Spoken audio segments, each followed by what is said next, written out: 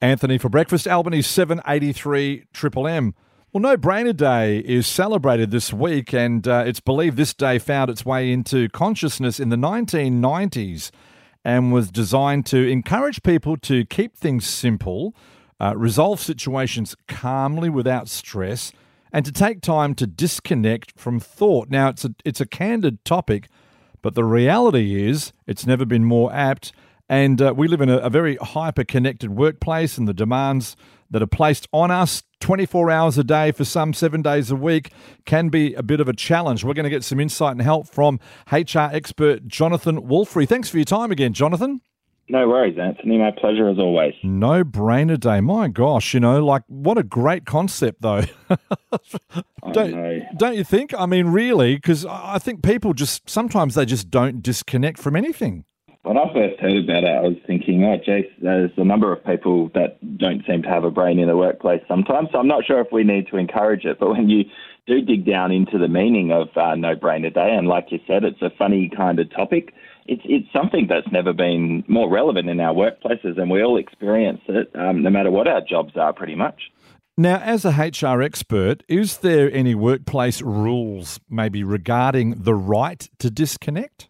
Well, it's one of those kind of grey areas in a way. Like theoretically, once you go home, whenever your work is done, be it 4:30 or if you're a shift worker at 6 a.m. and things like that, you're in your own time and you're free to do within reason whatever you want, as long as it, as a side note, doesn't disparage your employer or create other work-related issues.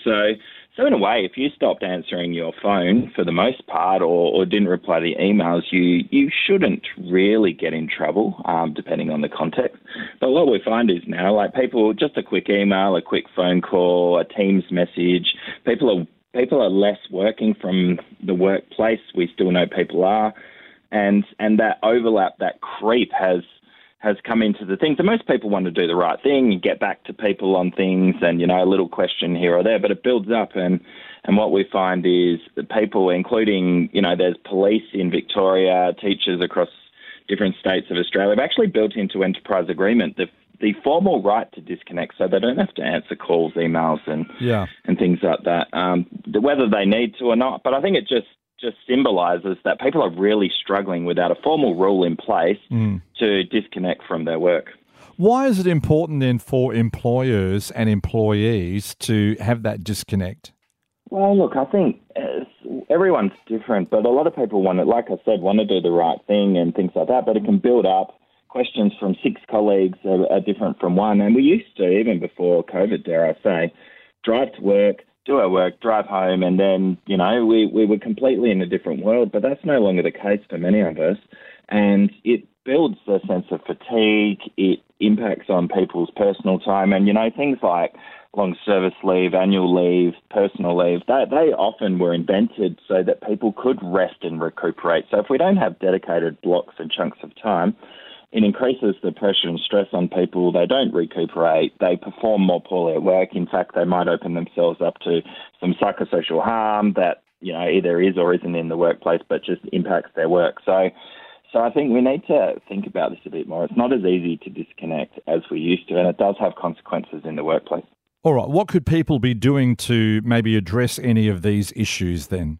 Yeah, look, what I see is, I mentioned the police in Victoria and things like that. If employers don't actually start to set some protocols or parameters that aren't too draconian or everything like that, then we'll find our workers will formally want something in the workplace that gives them the right to disconnect, and we'll actually lose some of the benefits of having a little bit more dynamic communication. So I would be suggesting that in workplaces, depending on the nature of the work, we actually put in place some protocols or procedures about what it means to contact people. And we're talking not just full-time workers, part-time workers that work a couple of days a week that we just want to reach out to and touch base with.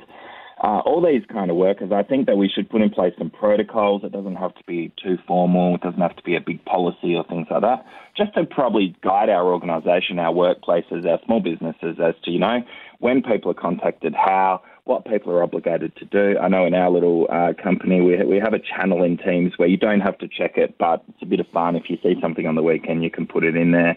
But there's no expectation to check it unless you're having a bit of a brain break on your holidays or things like that. So I think organisations, depending on their context, should just have a look at some protocols in place so that workers feel the right to not have to answer calls and emails, but can be in touch. And those little things that are important to keep the work going for part-timers, for 24/7 operations, can still tick along, so there's that balance. HR expert Jonathan Wolfrey, thanks for your time, Jonathan. You can get more at talenting.com.au. We'll catch up again in a couple of weeks. Brilliant. Thanks, Anthony.